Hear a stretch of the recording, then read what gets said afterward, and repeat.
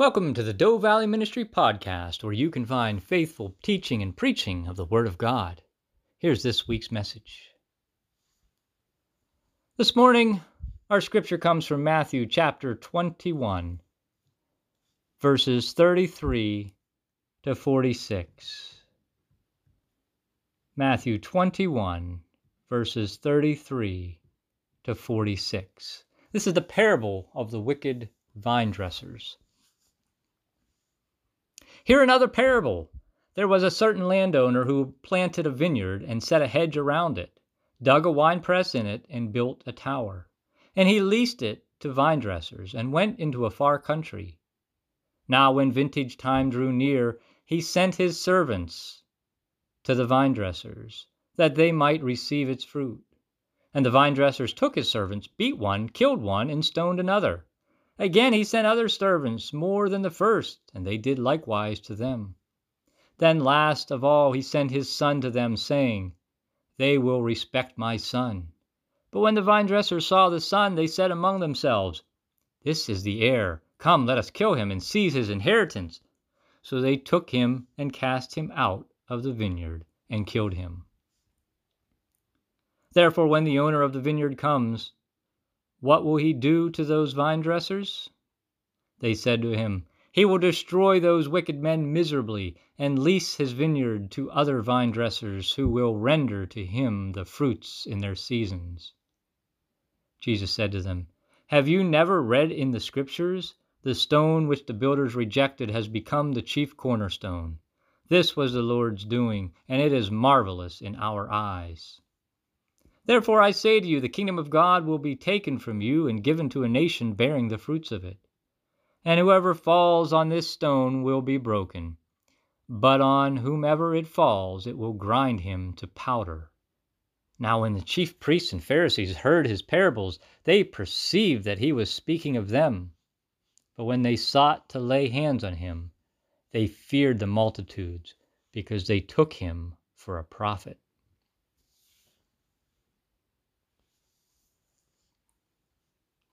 Our scripture this morning deals with the wicked tenants, as it were. And today's scripture passage offers a parable of Jesus as reported by Matthew. It is one of only 3 parables to be found in all 3 synoptic gospels, Matthew, Mark, and Luke. So we have to conclude that it is an important one, but it is a parable with many levels of meaning. And today I want to examine several of these layers. On the surface, the parable of the tenants is clearly presented by Matthew as an allegory. The landowners represent God. The vineyard represents the kingdom of God. The tenants are the religious leaders. The slaves are the prophets. The son is Jesus. The new tenants are most likely the church. Matthew's interpretation relates to the story of salvation history. God entrusted his kingdom to the Israelites during Old Testament times.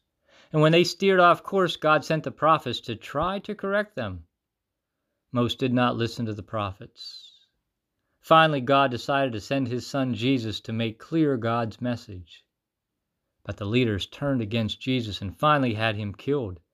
Then the majority of the Jewish people refused to accept Christ.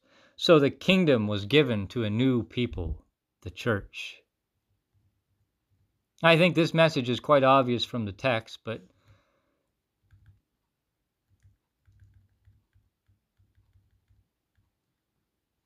today I want to move far beyond that context to see how we can apply this parable to people today who trample on the grace of God's. First, we want to look at God's patience. The first lesson that we can learn from this story relates to God's incredible patience. This story is really a story about God. We find that the landowner had invested a lot in this vineyard. The verbs in verse 33 tell us that he planted, set, dug, built, lent, and went. These strong verbs point to the act of caring, loving attitude of the landowner toward his vineyard. Then he went away, entrusting the responsibility to the tenants to till, to cultivate, and harvest. He expected his vineyard to produce fruit. We must notice that the landowner placed a phenomenal amount of trust in the tenants, just as God does in us. When ready to claim his harvest, the master sends representatives, not once, but twice. His patience seems unending. The first group was beaten, stoned, or killed. The second group met the same fate.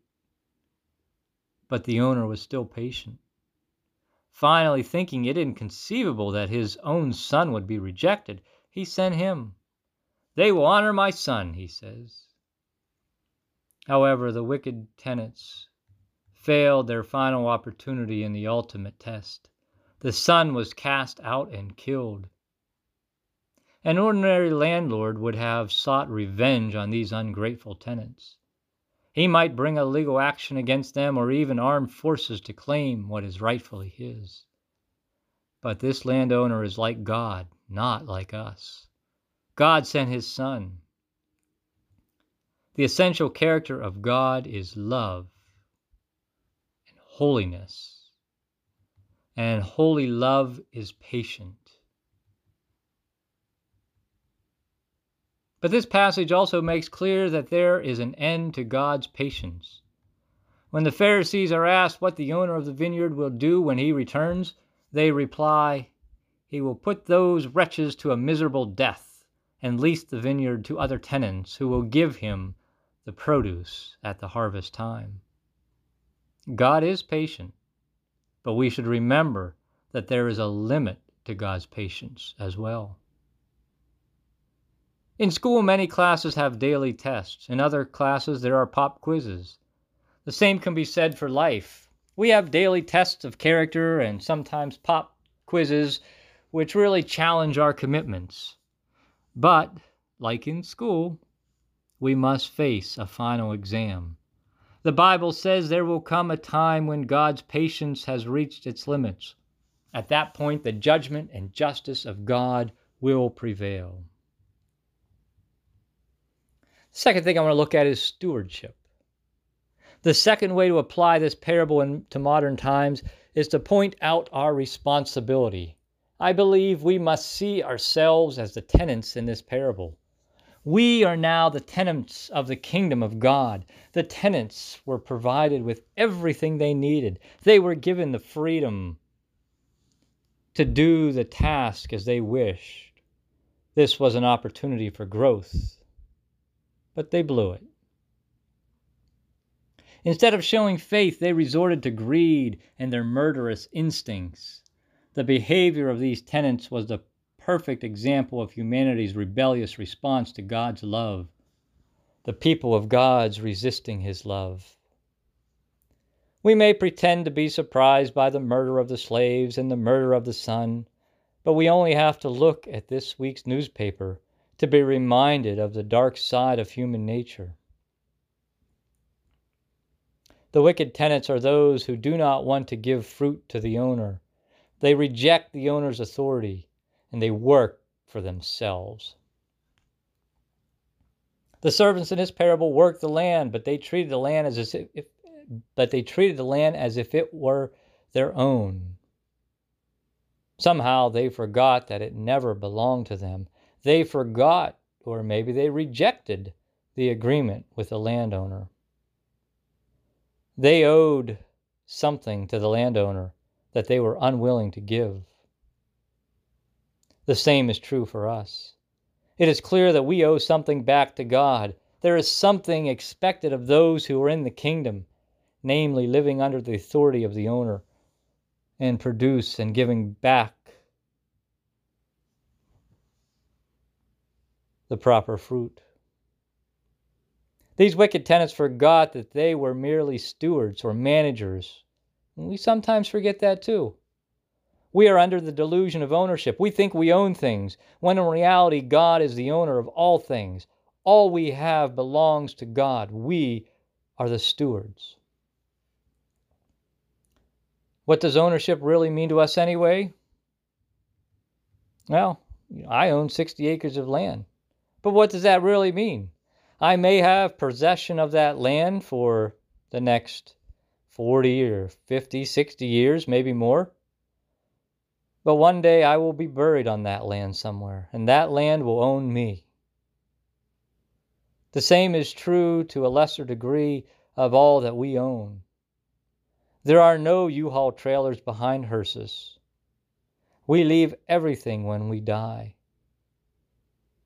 So we see that the Bible is accurate when it describes us as stewards. We have possession of things for a little while. And the Bible reminds us that we owe something back to God. When we hear the church speak of giving a tithe of 10% or whatever, many people disagree with that. They feel as if the church is entering into their personal business. If we really understood who is a real owner, we would not object to paying our tribute to God. In fact, God doesn't want 10%. He wants 100%. He wants all of us, because all of what we have belongs to Him. He's just letting us use it. The workers in the parable had grown accustomed to a sense of ownership. Of course they thought they were the owners. They had worked hard for what they had. But the landowner says, you don't own anything. You never did. And God says, you never owned what you didn't create. You are our guests on earth, not rulers, servants, not masters. Once we get over the delusion of ownership, we can really enjoy the good things that God has placed in the garden for our enjoyment. We just need to share it with the other guests as well. As part of the judgment, Matthew makes it clear that the new tenants have the same responsibility as the old, to give back to the owner the fruits at their proper time.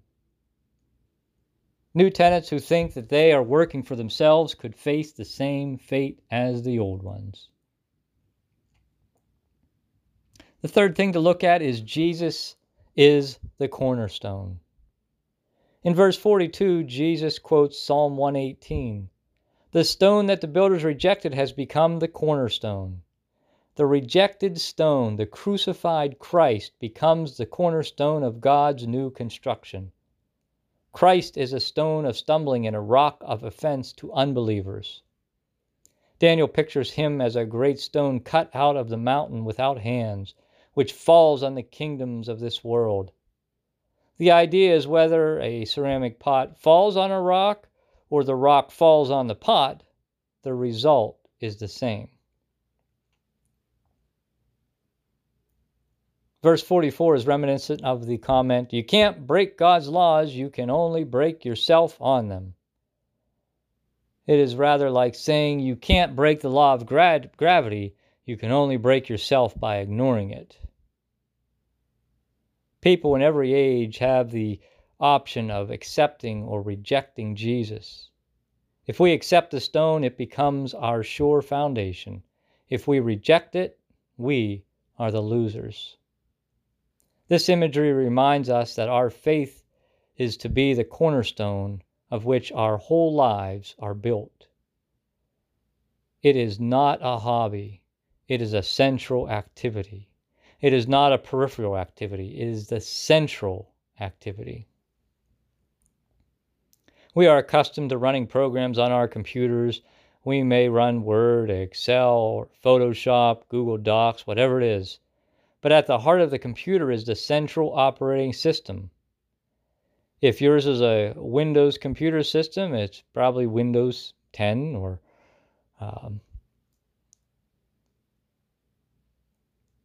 maybe you run an Android operating system or a Macintosh, whatever it is.